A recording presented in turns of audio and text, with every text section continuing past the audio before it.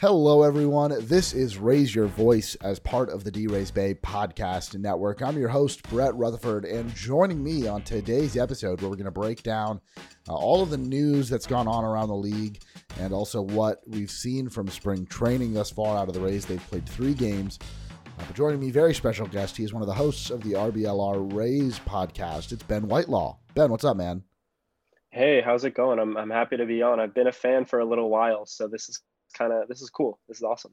Well, I just thought, and thank you. I just thought that you guys had me on your first annual trivia show. I came in and won that championship.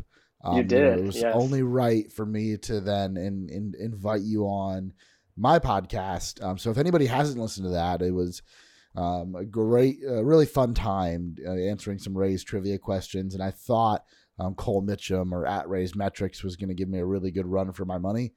Ultimately, I held him off, even though maybe, Ben, I know there was some controversy there with one of the questions that Cole may or may not have gotten answered correctly. Yeah, I feel like I accidentally rigged it a little bit, but I mean, your performance was great. Like I can tell you're a Jeopardy kind of guy. You know, you read the questions thoughtfully. So you deserve to win. I could have been closer if I was more on my game, but no, you were great, and I'm just waiting for permission to send over that award that we made for you, so you can hang it up in the background there in your room.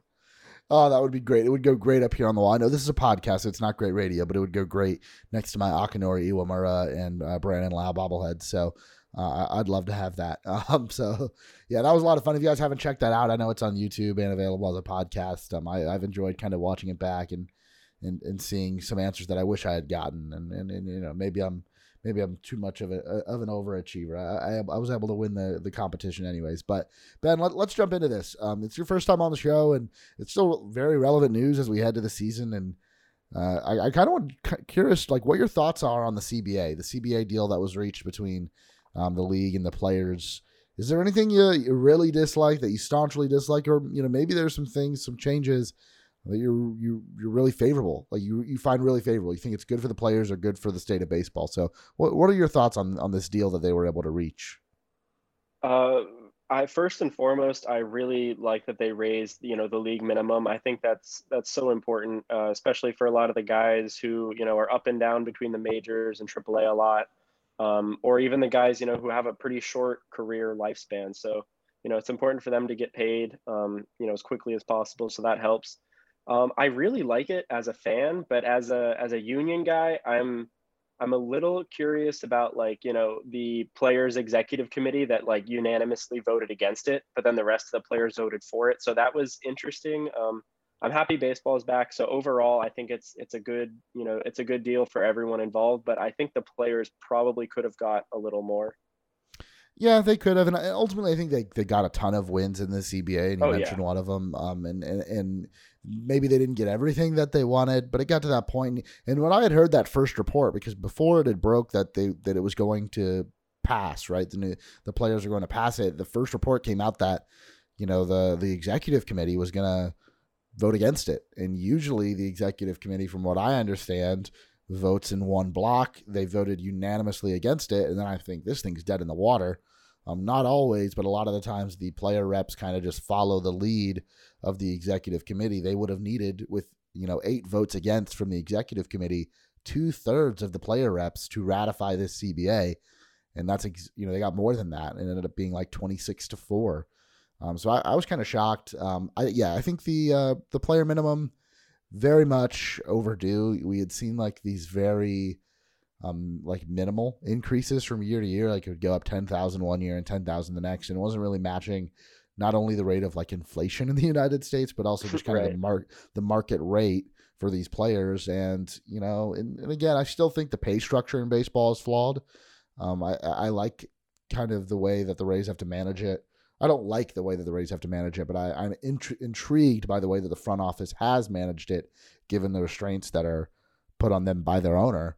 But it's way past time for the younger players that are in their first few years of service time to get a larger piece of the pie. A lot of times these are guys that are some of the league's best players, and the upper echelon ones, your Wander Francos and your Fernando Tatises, like they're going to get the extensions. But a lot of these guys that are coming up at that age aren't. Like, they are going to be stuck making league minimum. And even guys, we have seen superstars in the past that haven't gotten those extensions, that don't really get those pay raises until you get into arbitration. So I think the overall, pay structure is flawed. I don't know if we'll ever see a major change to that. It could be a long, long time. But I think the players ultimately got a lot of wins. And, baseball's back. And like you said, the rule changes that we'll see, like potentially banning the shift, as much as I might be opposed to that. And they might even bring back the ghost runner rule for 2022. That's still being debated right now. Ultimately, I can't complain. Like, baseball's back. We're getting a full season. It was going to be incredibly tough having 2 shortened seasons in the last 3 years, and neither of them, the COVID one, it was going to be shortened, but the fact that it was 60 games was really a precursor to these labor negotiations. The fact that they didn't get a season started until well into the summer. But anyways, enough of the CBA, Ben. There's been a ton of news around Major League Baseball, and I kind of want to share my thoughts. I'm curious what your thoughts are. The biggest one in terms of what's pertinent to the Rays was Freddie Freeman signing with the Los Angeles Dodgers. You got a 6-year, $160 million contract. The last report, I believe John Heyman reported this, that the Rays had offered 6 years, $150 million. So same amount of years, or $10 million off of what the Dodgers offered. I really thought the Rays had a chance here. I got my hopes up, and maybe I'm naive. Maybe we've seen this dance play out enough times that I shouldn't have had any hope. But my question to you, Ben, is do you think the Rays were actually in the running here, or were they used to help get Freeman the deal that he ultimately got with the Los Angeles Dodgers? Right. That's a good question, because we know the Rays' track record isn't to do something like that. But then they also, at the deadline, it's a bit different. They went out and got Cruz last year. So they're not afraid to, give up something in order to get something in return. But I realistically, I kind of wanted Freeman, but I'm not upset that he's not here. I understand it. The Dodgers, the rich are going to get richer. They got what they wanted. I don't think the Rays necessarily need Freeman. I think this team is still a really strong team offensively and defensively, of course. But yeah, it was probably going to be a long shot that Freeman would sign with us, but it's still nice that they tried. But at the same time, I'm not that upset about it, so it doesn't, I'm not too mad. It's okay. It is what it is. So yeah, I don't feel like the Rays are now in a really tough spot because they didn't get the free agent. The bar was going to be really high. This is a team that's coming off of a 667 winning percentage. They had the best record in the American League, won the AL East.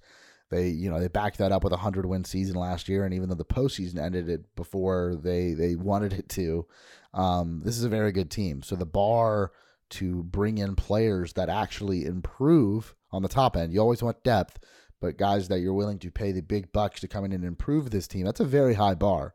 And one of the only players out there that the Rays, if you eliminate all these shortstops, when you look at the shortstops they have in their system, this was one of the only guys that I thought did that. And yeah, I'm upset that they didn't get him, because I would have loved to seen Freddie Freeman with the Rays.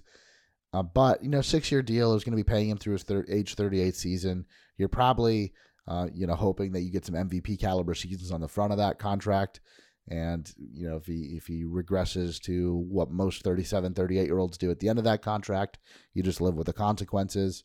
We don't know what Freddie Freeman was thinking. Maybe he did really, was kind of torn between, we had seen reports that his wife wanted to, she's from Florida and she wanted to be closer to home. Freddie Freeman's from the LA area, the greater LA area, and he wanted to be closer to home. So I have no idea if the Rays had a really, actual chance of getting him, or if they were just used to run that price up to get him that 6th year, because one report came out saying that the Dodgers had only offered him 5 years. But ultimately, I think, the Rays are fine. But, does this make the Dodgers, if they weren't World Series favorites already, does adding a Freddie Freeman to that lineup really solidify them as the cream of the crop going into this season? I think it kind of, it kind of solidifies them in the way that it solidifies the Rays, if that makes sense. I'll explain it, because that didn't make sense actually. But Freddie Freeman, he's going to make that team better. But him not going to the Rays doesn't make the Rays worse. You just got to get to the playoffs, basically. Once you get there, it's almost a coin toss. It's pretty close to it. we see the Braves got in with 88 wins, and then they go all the way. So just get to the playoffs, and hopefully you're hot at the right time, kind of like the Red Sox were. They got pretty hot at the right time, and unfortunately for the Rays, that's baseball. But the Dodgers are going to get to the playoffs, and then they're going to have to face another really good team. So I don't know. It's still a coin toss. I think he helps the team. It's never a bad thing to have a potential Hall of Famer on your team, but I don't think it increases their chances as much as people are talking about.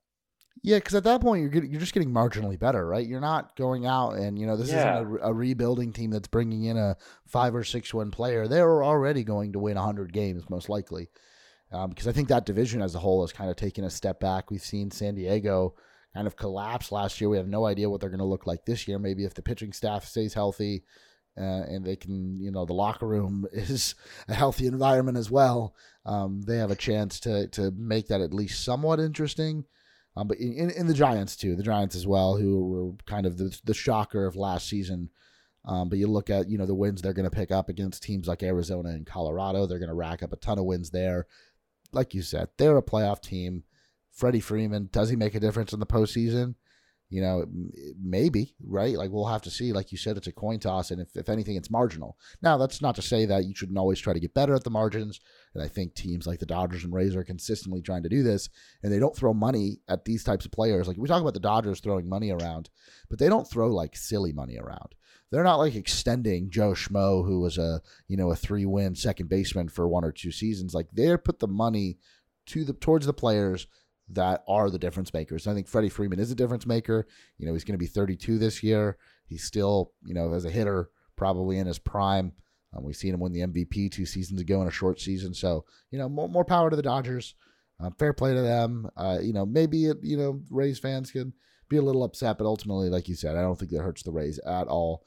But let's talk about something a little bit closer to home, something in the American League East that, in terms of the AL East race, there's been a few moves over the past few weeks that have, since the lockout was lifted, that will have an impact on the AL East race, and maybe some other players that the Rays are interested in. I don't know what the talks were like, if there were any, but I guess I'll talk about the most recent one first, and that was Trevor Story signing a 6-year, $140 million contract with the Boston Red Sox. So he got a very similar deal to Freddie Freeman, only $20 million off of the total, same amount of years though. Now, the biggest news here is that Trevor Story says he's agreed to play second base.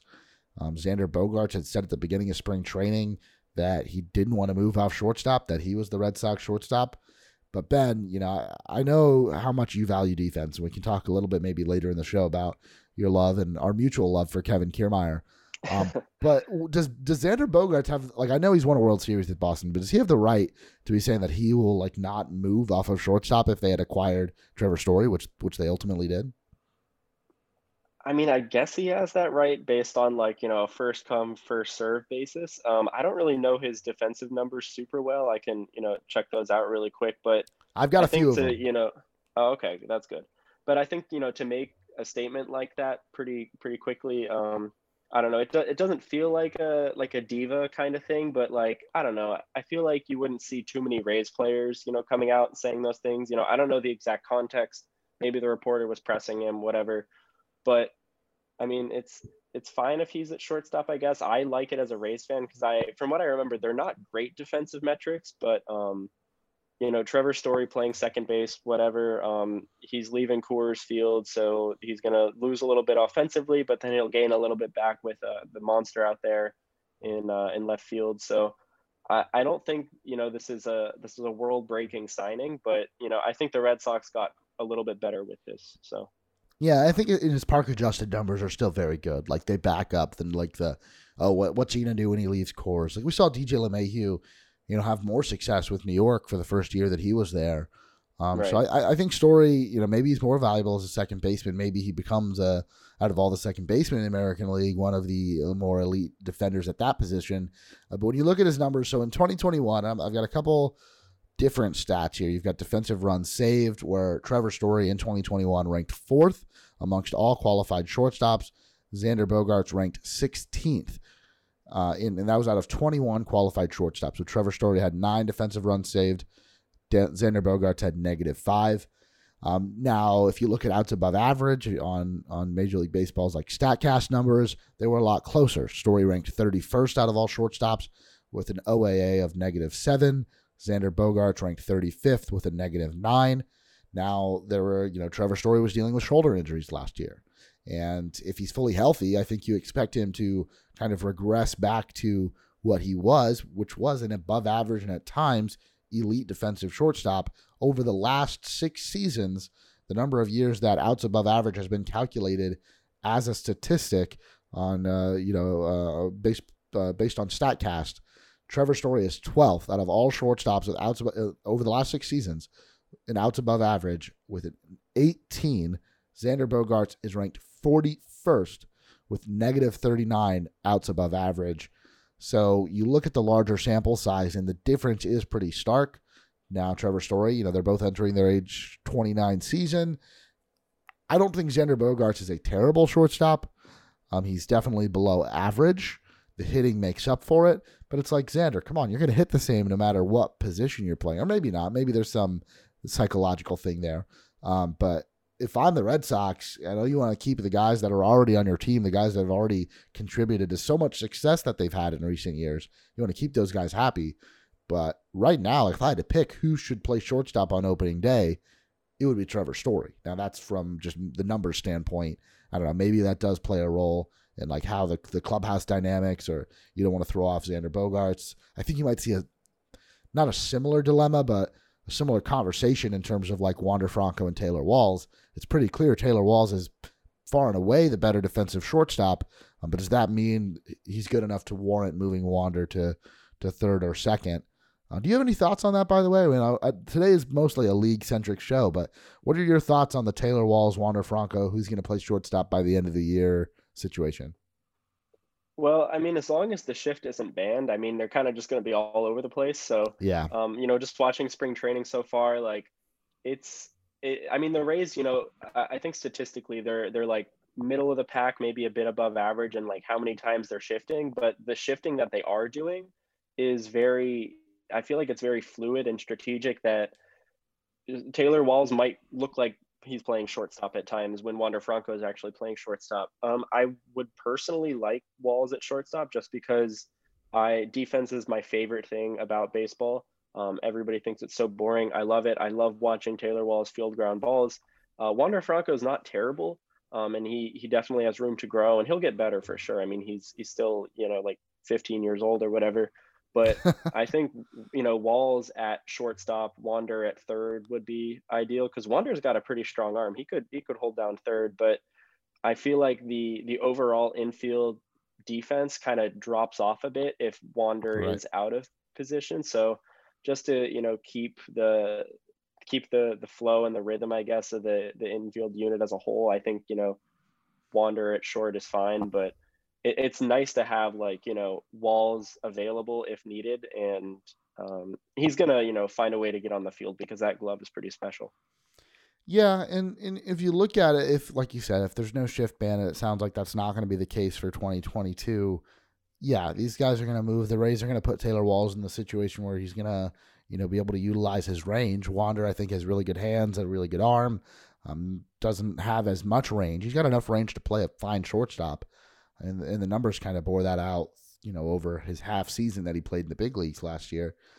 But in a situation, and it sounds like we're headed in this direction, where next year the shift will be banned, and we still don't know what that means.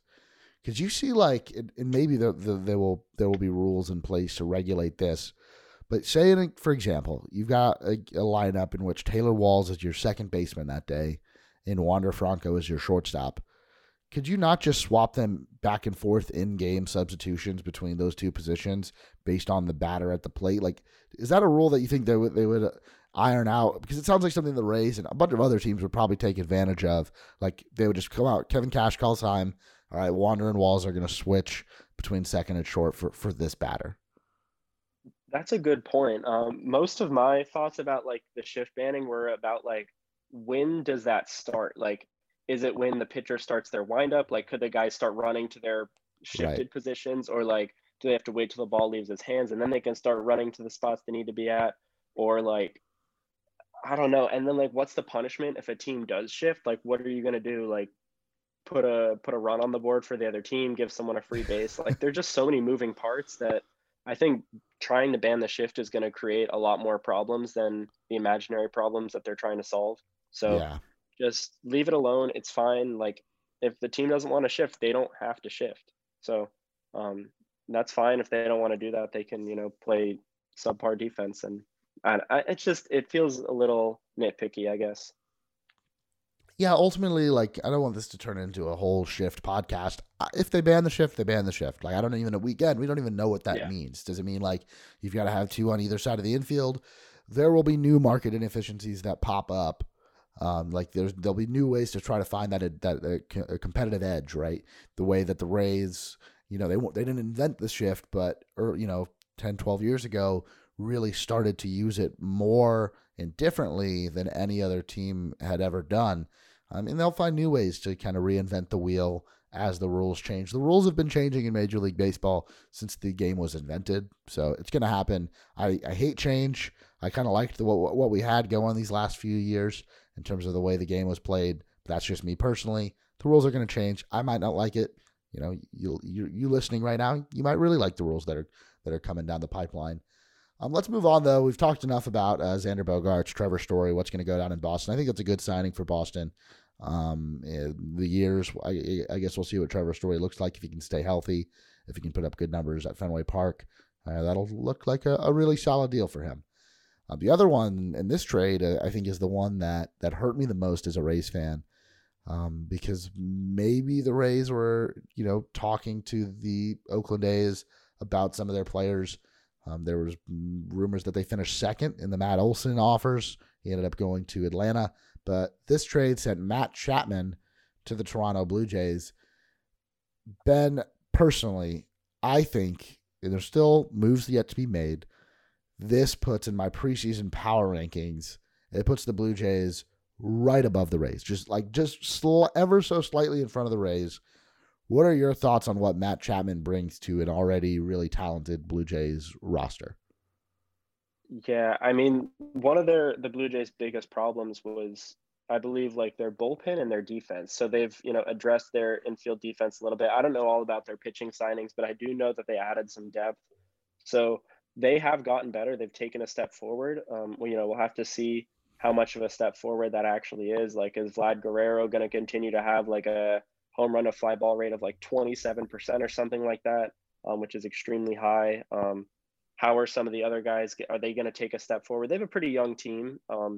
So there are still some question marks about how they're going to look next year, but I think adding Chapman does make them a bit better of a team.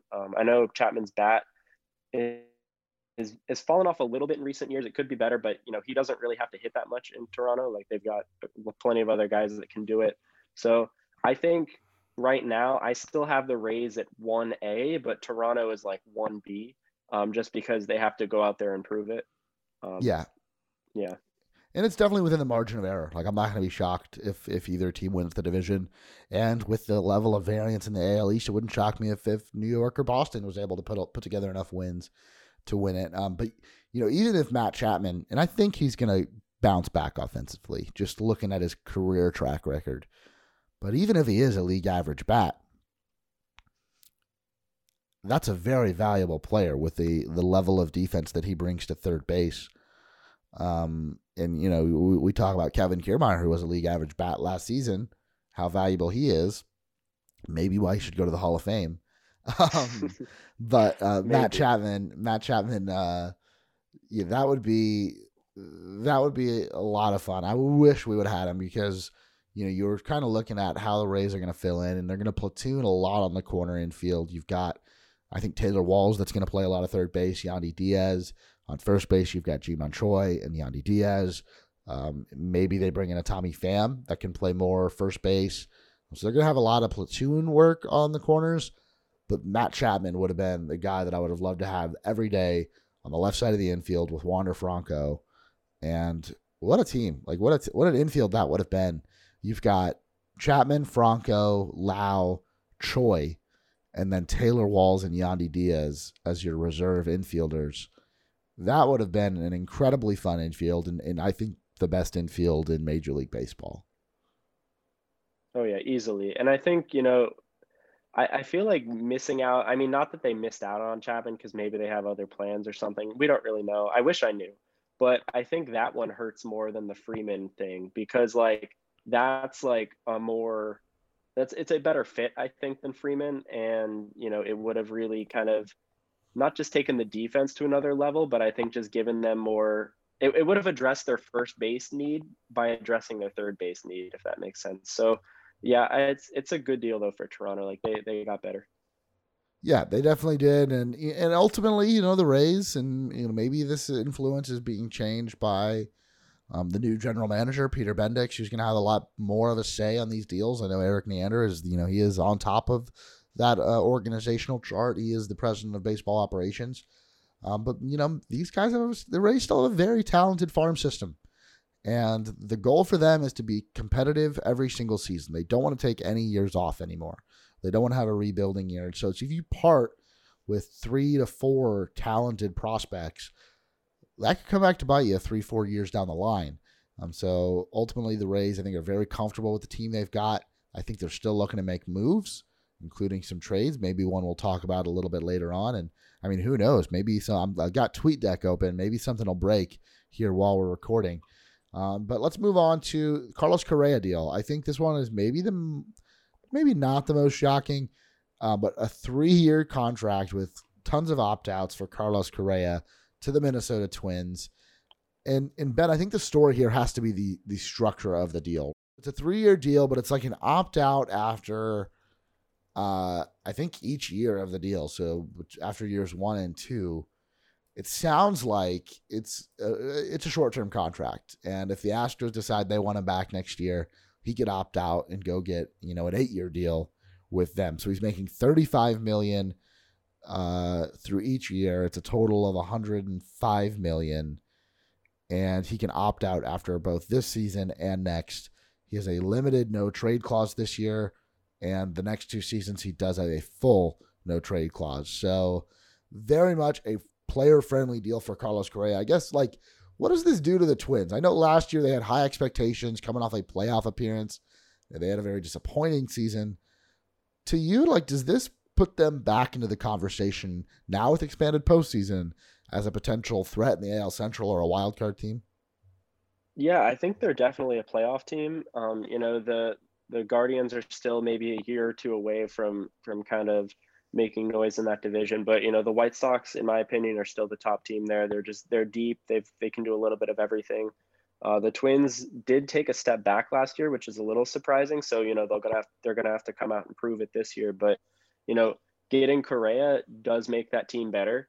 But my favorite part of the deal is what it did to the Yankees. Like, it's so funny that they freed up money by sending Donaldson over there, and then they signed Correa because the Yankees really need a shortstop. So I really like the 4D chess there from the Twins general manager, and I love the Yankee cheers from it. So I'm a little concerned about the Twins being a good team, but I still think they won't be the best team in that division.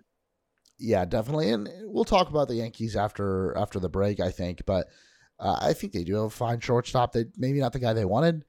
They ended up striking out on Story and Correa and other guys they may or may not have been interested in. We'll talk about that a little bit later on. The next one is Kris Bryant to the Rockies, and this one's interesting because Rockies not too long ago traded Nolan Arenado. They just let Trevor Story walk. He signed with Boston, and now they signed Kris Bryant to a very large contract. This feels like it's an organization without a real direction. Ultimately, me personally, I'll never fault a team for acquiring all-star caliber players, especially free agents, to try and improve the roster. But the Rockies, even with Bryant, I can't see them competing in that division anytime soon. No, I don't think so either. I think Bryant just kind of wanted to get paid. He's already got his World Series ring. Enjoy your time in Colorado. It's probably pretty nice to be up there and just hit 40 to 50 home runs. I think he'll have fun. I think it's a good deal for him, but it's a little surprising that he didn't want to go to a competitor. But that's his choice. Whatever. He's going to look pretty good in a Rockies uniform though, because he's a handsome guy, and that's a nice color purple. So maybe that was part of the influence. I don't know. Yeah, even though like they're a very like I said, directionless franchise, I don't know. There's some allure to that stadium in Denver. You get to hit the crap out of the ball. They seem like a nice fan base. Like they don't seem like an overly demand. Nothing like the Chicago or New York markets. Chris Bryant was already a hero in Chicago for being a part of that 2016 team. And who knows, by the end of this contract, maybe the Rockies put something together and he can be the hero there too and bring them their first World Series title.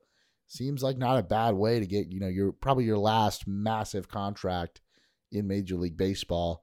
And then maybe he goes and twilights back with the Cubs as a DH for the last couple years of his career. Who knows? But yeah, that's an interesting one. Like I said, I'm not going to fault the Rockies for trying, but it seems like they're still very far away and they don't really know what direction they're headed in. So we're going to take a quick break here on Raise Your Voice. And on the other side, we're just going to kind of talk about the rest of the moves, maybe not as big as the ones we covered in the first half, but just kind of clean up and talk about maybe some moves the Rays could still make before opening day on April 7th.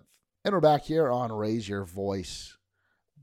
Ben, we kind of hinted at this trade before we went to break. But the Yankees did acquire a shortstop, if that's what you want to call him. And it's Isiah Kiner-Falefa, who has been an above-average defensive catcher, an above-average defensive third baseman, and above-average shortstop. He's a player who's never really hit for much, but his value defensively, I think, makes him a really good big league player. And it sounds like he'll be the Yankees shortstop for this season. The Yankees also acquired third baseman Josh Donaldson, who is still putting up some really solid numbers, albeit at a crazy salary. They got Ben Rortvedt, who was one of Minnesota's backup catchers. And they got those players in exchange for Gary Sanchez and Gio Urshela. Gio Urshela, another player I really like for his defensive capabilities as well. Gary Sanchez, a polarizing player, definitely hasn't put up the type of numbers that he did in his rookie season. What was your initial reaction when you heard about this deal? I like Kiner-Falefa. I think he's a great defensive player, like you said. He's a pretty average hitter, and I think he'll stay that way in New York. I don't know how much the park factors would affect him, but I know that the park he played at with the Rangers is pretty hitter friendly, so he'll probably be about the same offensively. I love to hate Gary Sanchez because it's really funny, but at the same time, a part of me kind of wanted him to go to the Rays, maybe as a DH type thing, because he can hit the ball hard. He's got to figure out the strikeouts a little bit. He's set, but I think it's a pretty lateral move for New York. I don't think they really got much better. I don't think they got worse. I think they added a little bit of depth and versatility, but yeah, that Josh Donaldson contract is pretty heavy, and he's not getting any younger. He still has pretty good, a pretty good batted ball profile. But yeah, I don't think this was an overly great move for the Yankees. I think they stayed, about the same, maybe marginally better. I think they got marginally better, and that's why I kind of like it for them. Again, they have the ability to take on that money. They can.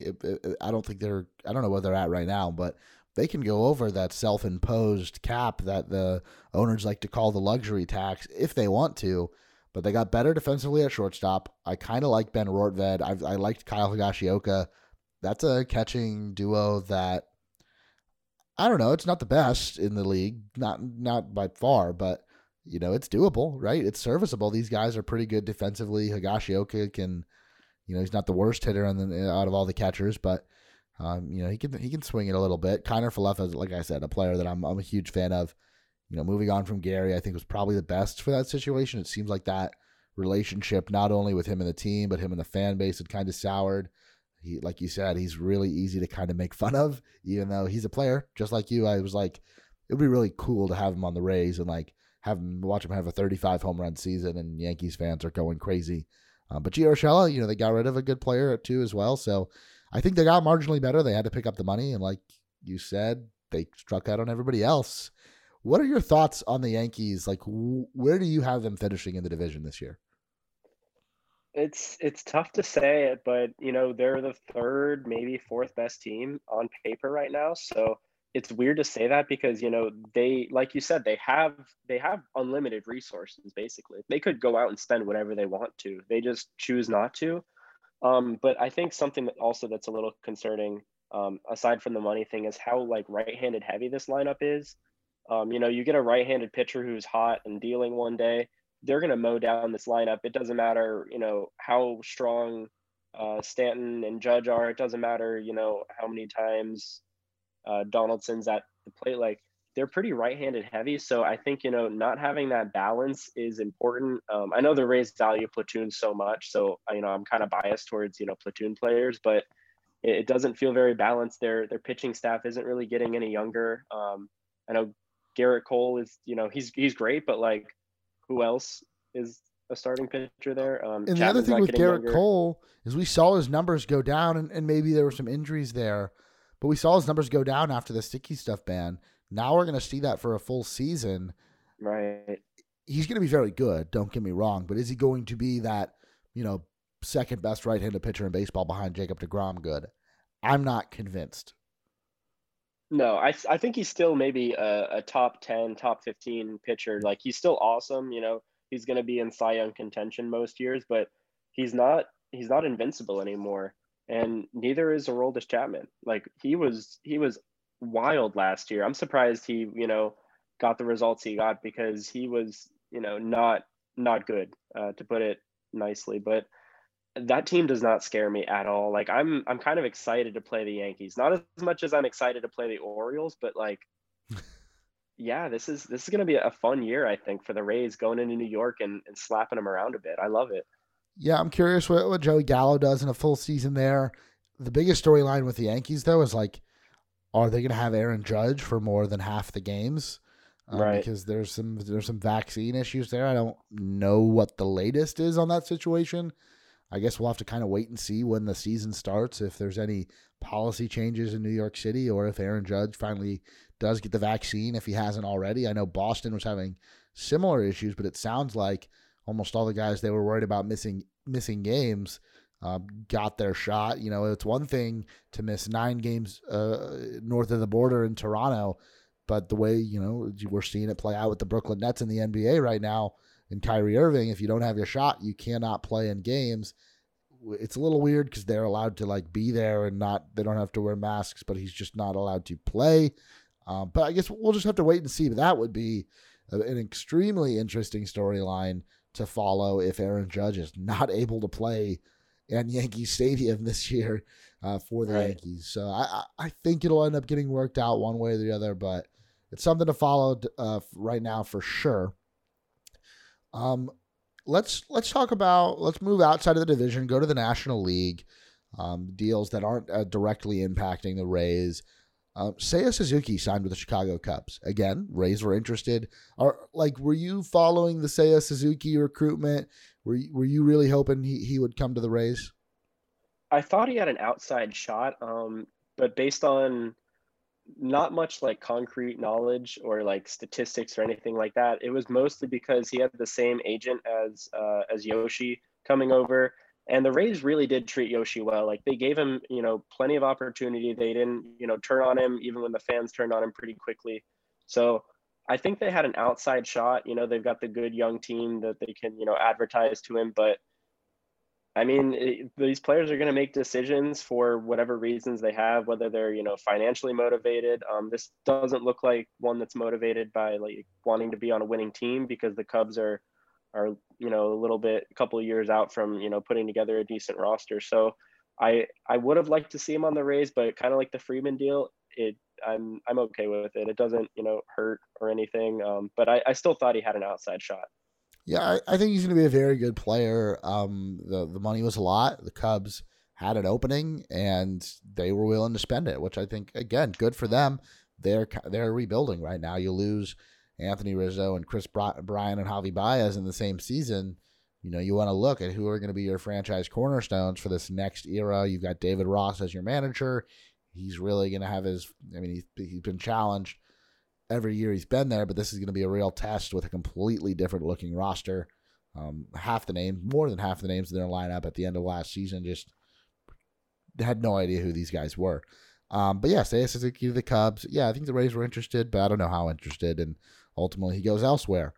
Let's talk about Nelson Cruz, though. If last year finished the season with the Rays, Nelson Cruz signs with the Nationals, and we knew that with the implementation of the designated hitter across both leagues, Nelson Cruz, alongside a couple of other guys that we'll talk about in just a second, they were going to have a lot more suitors, right? Nelson Cruz is really at the age where he cannot play the field. He played, I believe, 1 game for the Rays, maybe 2 at first base, and he had never played first base before. It's not like they stuck him out in right field where he has experience. He had never played first base.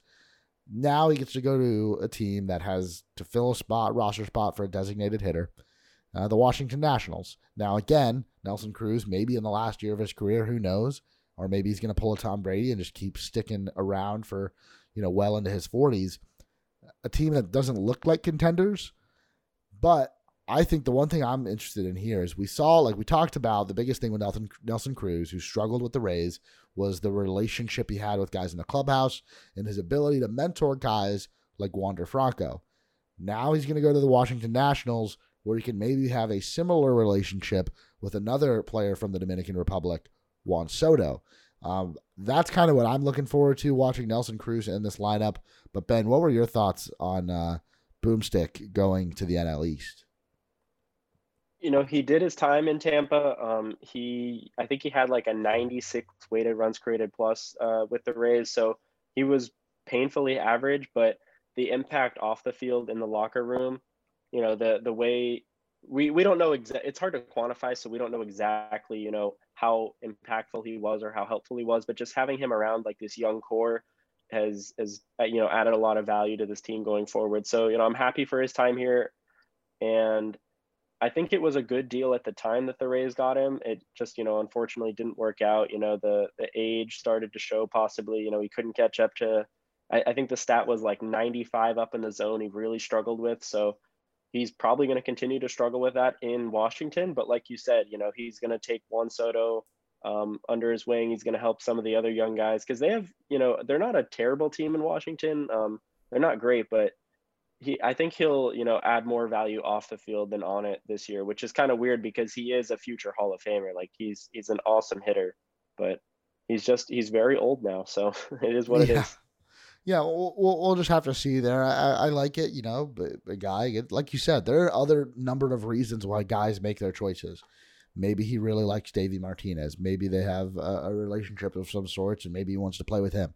Maybe he does really want to play with Juan Soto. Maybe he does see himself as this mentor figure now that is still a productive hitter. I know he had his struggles with the Rays. It was a small sample size. It was a new team, new environment. I hold no ill will towards Nelson Cruz, and I hope nobody else does either. But a couple other DH types, except there's 2 of them going to the same team and potentially a third on the way. Kyle Schwarber and Nick Castellanos both signing with the Philadelphia Phillies.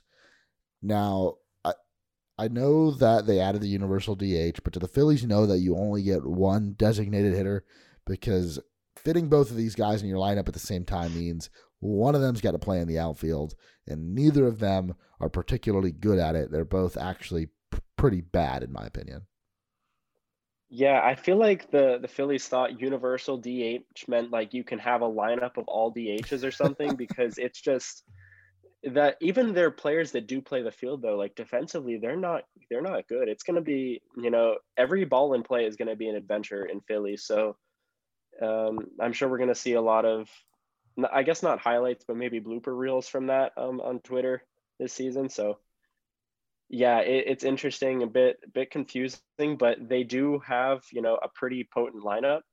So, maybe they're just planning on scoring 10 runs a game. So when they give up, 6 unearned runs, it's not as hurtful. I don't know. Yeah, and now the name they're involved with, and we've seen rumors, is Austin Meadows. We had even seen Kevin Kiermaier rumored to the Phillies. It seemed like a good fit for him to go out there and play center field. Now they've maybe moved on to Austin Meadows, who I'll give him credit, and I don't know the exact numbers, but from the eye test, which I still believe in when it comes to defense, looked better in the outfield in 2021 than he did in 2019 and 2020. He looked like he slimmed down. He looked like he might have been a little bit quicker. I still don't think he's average. Don't get me wrong. I think he's very much a below average defensive player. But Ben, we'll just start with this question. Should the Rays be trying to move on from Austin Meadows, or is he still a valuable piece that should be kept for this season and potentially beyond? I mean, if he does go to the Phillies, he would be one of the better defenders on the team, which is interesting. But like you said, he's really not terrible. He did make some strides. He's improved. Um, but yeah, he's still not a great defender. I think the Rays could move on from him, but if they do, it's kind of like they're going to need something like major league ready in return so they don't have too much drop off in the team. Austin Meadows is really good against right-handed pitching. Like I Mm-hmm. think he's got he's 30 to 40% above average as a hitter against righties. So he's not bad. He's just, likely a full-time DH in Tampa. So excuse me, sorry. If they do move him to Philly, I'd like to see maybe Alec Boehm in like a package for him because he would be a right-handed hitter that could make this team better. But I'd be fine with keeping Meadows. I think he does a good job for his platoon role. When I had convinced myself that the Rays were going to be signing Freddie Freeman, I'm like, all right, bring in Freddie Freeman. You trade Austin Meadows. You acquire a right-handed bat, whether it be Boehm in a trade, or Tommy Pham, a free agent signing, which they still might make. He is still unsigned. Or maybe what about in Alec Boehm? Let's talk about Alec Boehm for a second first. Like a player, very highly touted prospect. Don't know whether he's going to be a third baseman long term or move on over to first at some point, but really, really struggled in his first season in the big leagues. At one point was optioned back down to AAA. He was one of those prospects that once he's up, you just don't expect to go back down. But really struggled at the plate. Do you believe in an Alec Boehm? I know it's really crazy to say this, like a guy that's only played one season in the big leagues, but are you a believer in the Alec Boehm redemption tour? Yeah, absolutely, 100%. I don't have the exact numbers, but I did look into it a little while ago when the Kiermaier to Philadelphia trade talks were happening, and he was making a lot of contact on pitches outside of the zone, which was really uncharacteristic for him, like given his track record and stuff. So I think it was a little bit of bad luck, and then he got in his own head, and it just kind of snowballed from there. So I think he'll definitely bounce back. I don't think he'll be an MVP candidate hitter, but he should be a fairly above average hitter, and he plays an okay third base. Um, but maybe having him at first would also be okay. So I think he'll bounce back, and if the Rays do trade Meadows, that's the guy that I would want coming back over to Tampa. And I should correct myself. It was technically his second season in the big leagues. He played 44 games in the shortened 2020 season. It was his first full big league season, though. He played in 115 games.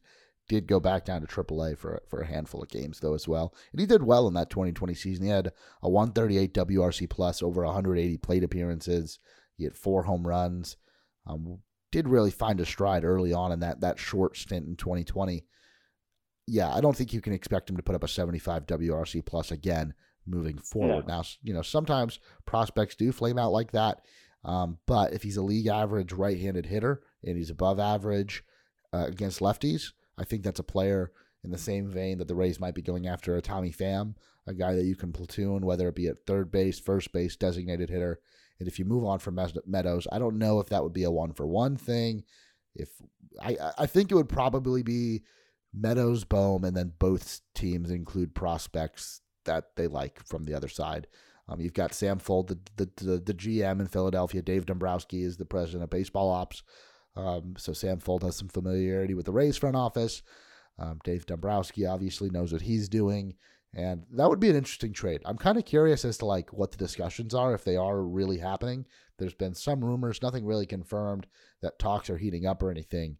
But that's one of those deals that I'd be really curious to see. I would want to be a fly on the wall in those discussions. The one other player, though, if it's not Alec Boehm, how would you feel about, now a lot less team control, but how would you feel about Rhys Hoskins coming back to the Rays in a deal like that? I think he would be pretty decent as well. I don't think he's a very good defender, but the Rays really need a DH, so that would be fine with me. I don't know too much about him. I know that he's a pretty strong right-handed bat, so he would most likely be, sitting in a platoon role, which would kind of help him or maximize his output. So yeah, I guess Hoskins would be nice too. I mean, they could probably do like a one-for-one swap with Hoskins and Meadows, I think. That seems more reasonable than Bohm, just because Bohm still has, some upside left. I think Hoskins is, I don't know how old he is, but I'm pretty sure he's already, at his peak or peaked already. But Yeah, he's going yeah, into his just age 29 season. Last year, he put up a 128 WRC plus. His walk rate was the lowest it had ever been, but it was still at 10.6%. He hit 27 home runs over, he did spend some time in the IL, only had 443 plate appearances. And if you look at his numbers against left-handed pitching, he put up a 144 WRC plus versus left-handed pitching, a 12% walk rate, 320 ISO. This man can match lefties. And yeah, you have him and Yandy Diaz in the same lineup against lefties. That's something I'd really love to see. okay, yeah, then the Rays should just get both of them. So just give them Meadows. We get both. Don't give anybody else, because I like our prospects, and then we'll call it a deal. Maybe Samfold can help us out a bit. Yeah, I mean, I don't understand why the Rays can't trade their players for better players. Like that should be easy, right? Yeah, you got to turn on forced trades. Exactly. All right, we're going to take one more break. And on the other side, Ben, who's been following the 3 spring training games that have already been played religiously, is going to raise his voice about some of the arms that we've seen in these early games and which of them, if any, might be playing a significant role in the Rays bullpen sooner rather than later. And we're back on Raise Your Voice. Ben, it's time for you to raise your voice. It's your first time on this show specifically, and I think this is something that I'm really curious as to what you have to say. You've been watching. We've played 3 games. The Rays are what 0-2 with a tie in there mixed in. Like I don't even know what's our record right now. Yeah, they haven't won yet. They've tied a game, but the results aren't too important. I keep telling myself that. I like to win, but it's still spring, so I don't care too much. Yeah, and before we get into the Raise Your Voice segment, where we're going to talk about some of the pitchers, because we haven't really seen any of the major league pitchers, the guys that'll be on the opening day roster, because they all just got to camp. And Kevin Cash has said that they're not going to change their spring training ramp up, which could mean that the Rays are going to look, they're going to do things even more weird than they usually do come the start of the season. You might see starters with like 2 or 3 inning starts in that first week. I have no idea what it's going to look like. Hopefully there'll be no injuries and we can kind of see how these guys get ramped up. But opening day is not that far away. Much different than a normal spring training.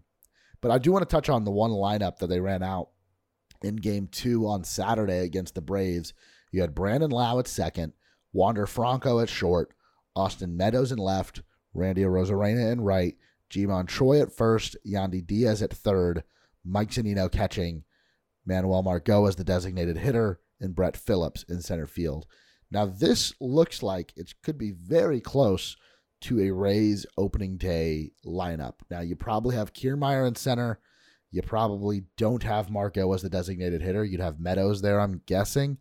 But how would you feel about this, very similar lineup as the one they ran out on Saturday, coming out on April 7th? Who are you even playing? Baltimore? I have no clue. Yeah, I honestly don't know that far ahead, but I like the lineup. I thought it was fine. I think the reason for having Margot at DH and Meadows in the field, even though Margot is like, miles ahead of Meadows defensively, is maybe they were trying to shop Meadows, like show like, hey, look, he can play in the outfield. So I kind of understand, like, maybe that's why they put him out there, but I think that's a great lineup. And the guys, the bats are definitely a bit behind the arms right now, so I'm not going to put too much stock into it. But yeah, I mean, I think that's something that we'll likely see. I think Kiermaier would more likely be in center, and Phillips would be off to the side. But Kiermaier is a little banged up right now, but he'll be fine. He's getting better. Yeah, and the bats are always going to be behind the pitchers, and it's been a weird spring. So I never take stock in spring training results. I'm probably going to do even less of that here this spring. But what I do like to pay attention to is some guys that maybe we haven't seen yet or are new to the organization or up and coming through the farm system. And right now the focus has been all on the pitchers because it's been almost all, I don't even know if a guy on the 40-man roster has pitched in a game yet. But Ben, it's time for you to raise your voice.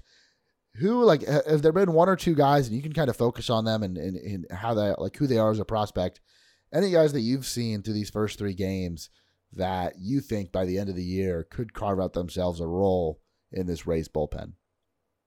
Yeah, so in terms of prospects, Colby White is probably the most obvious one, but he's still like really interesting, and I love him. And he was awesome today. It was really fun to watch. So I definitely want to talk about him. He's a menace on the mound. Like he has that closer's mentality. He's been groomed to be a high leverage guy ever since college. Like he looks the part. He's got the attitude for it. He's a really nice guy, though. I listened to his interview on the Neil Solondz podcast. He's very, he's very, well-rounded, articulate, but he's a competitor, and his splitter is really special. I know Savant was classifying it as a curveball today, but it's a splitter. He's talked about it before. He talked about it with Solondz actually.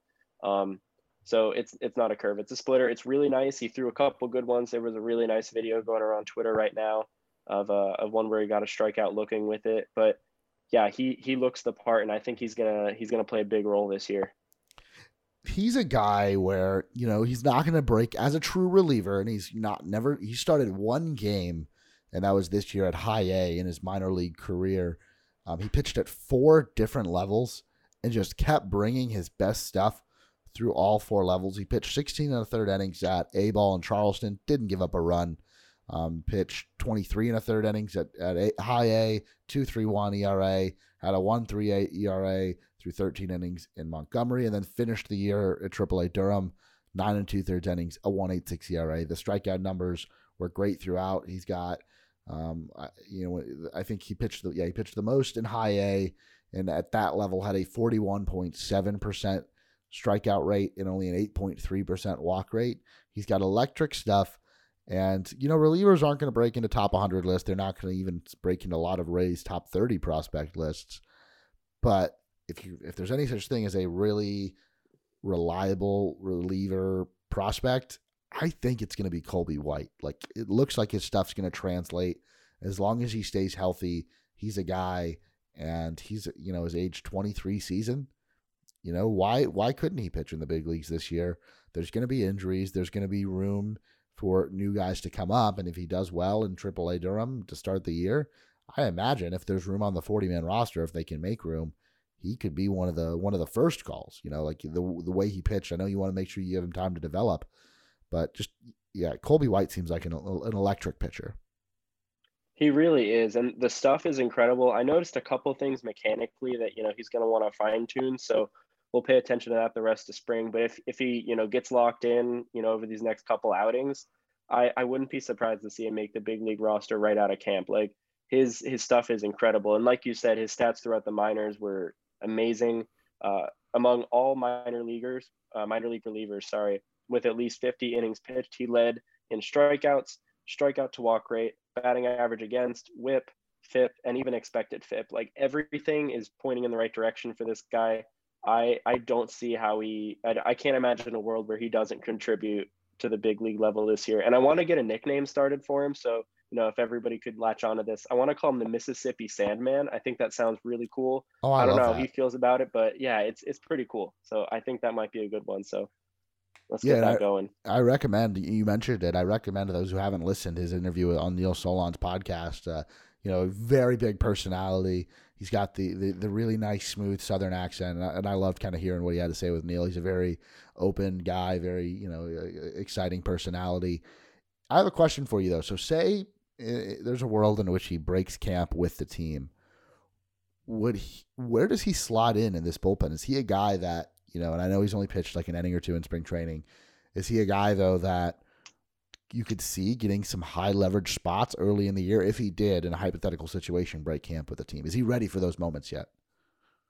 I think he's ready for those moments, but I think right now that belongs to Pete Fairbanks. Just the way he finished off the season last year, like he put up the same numbers White put up basically, but he did that in the major leagues and White did in the minors. So he's gonna have to earn his time. He's gonna have to prove it, and he's gonna be fine with that. Like he's a grinder. Like Colby White is gonna go out there and compete. He's gonna earn his spot.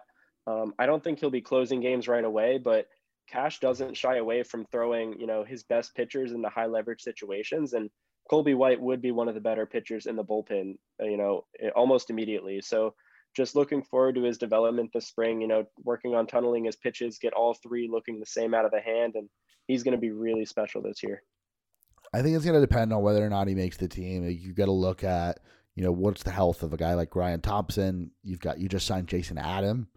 What are Colin Poche and Jalen Beeks? Where are they at in their rehab process? It sounds like they're going to be good to go. Calvin Fauché, the other guy they acquired in the Nelson Cruz trade, we've heard a lot of good things about him, including some of his pitch data that's coming out. Jeffrey Springs, I don't know what his status is after he blew his knee last year. There's a lot of other non-roster guys that we'll have to see how they do throughout camp, but I think there's not many more promising than Colby White. Have there been any other pitchers that you want to mention that you want to raise your voice about here? Yeah, definitely Phoenix Sanders. He's got a really cool name. So that's definitely something to latch onto. But he's got an awesome curveball. Really cool to watch that. I didn't get the metrics on it because we just started getting like public Savant data today from today's games. So I don't know the exact spin and stuff on all that, but it looks like he's got a pretty low release point. So it's going to make that fastball play up with that vertical approach angle type thing where it looks like it's almost rising as it comes to the plate. He's a short king. He's like he's listed at 5'10", so he's probably like 5'8", 5'9". They kind of bump those numbers up a little bit sometimes, but he's a high leverage guy. He's another similar to Colby White in the way that like they've been thrown into high leverage pretty much their whole career. And yeah, he gets results. He's had really good numbers throughout the minors. Like he's got the track record to back it up. I don't think we'll see him, as early as White, but I think we'll see him at the majors at some point this year and probably in high leverage as well, just because, that's what he knows and that's what he's good at. But yeah, excellent command, really nice curveball. It seems like a pretty solid addition to the pen. Now, the last thing I got to ask you, because I liked what I got to see a little bit out of Phoenix Sanders, but I had to get, like I said, I haven't been following these religiously. I had the game on at the gym today. I was watching it. It was on the Twins broadcast was being shown on Bally Sports Sun, so I put that on the TV at the gym. And what I've noticed is like all the lettuce that these guys are rocking. Have you I can't even remember the name of the guy who I just thought had amazing hair today. I don't think it was Colby White because I've seen his hair before. But it might have been yesterday. It might have been Brigden from yesterday. Is there a guy that you've penciled in with just the best flow, the best lettuce out of these young pitchers in spring training? Today, it could have been Ian Leatherman. He had like the goggles and the flow going on. And beautiful. It was interesting to see him pitch. Yeah. And he was a guy that was actually drafted last year who got a chance to pitch in low A ball. So for someone to get drafted and pitch in, low A the same year, that's pretty impressive. He's definitely, a project. He's quite a ways away from the majors, but he's a pretty good guy with some great hair. So I'm looking forward to his development and hopefully we get to see more of him this spring because he's got some pretty nice stuff. Hard fastball. I'm looking at some pictures of him now when he was a member of the Central Michigan Chippewas. And first off, they've got some incredible baseball uniforms. I might need to tune into some of their games in the MAC this year. But Ian Leatherman, yeah, I like the goggles. Looks great. It looks just like any pitcher that you'd want to create on MLB The Show, you'd want him to look like Ian Leatherman. So there's going to be plenty of more great pitchers we'll get to see, and the big league guys will start to work in there, I think, sometime within the next week. I really have no clue what the plan is. I know the Rays are playing their cards close to the vest. But Ben, thank you so much for coming on today and raising your voice about a couple of young arms that you've seen shine throughout the early days of spring training. Yeah, thank you so much for having me on. This is awesome. I'm glad you messaged me on Twitter about this because this is cool. I'm happy to talk about baseball anytime. You are welcome on this show anytime, man. And where can people find you specifically, your Twitter and your podcast? Yeah, so it's an old gamer tag, but my Twitter name is @dogpancake73, all one word. I tweet a lot during baseball stuff. I tweet a lot about baseball stuff.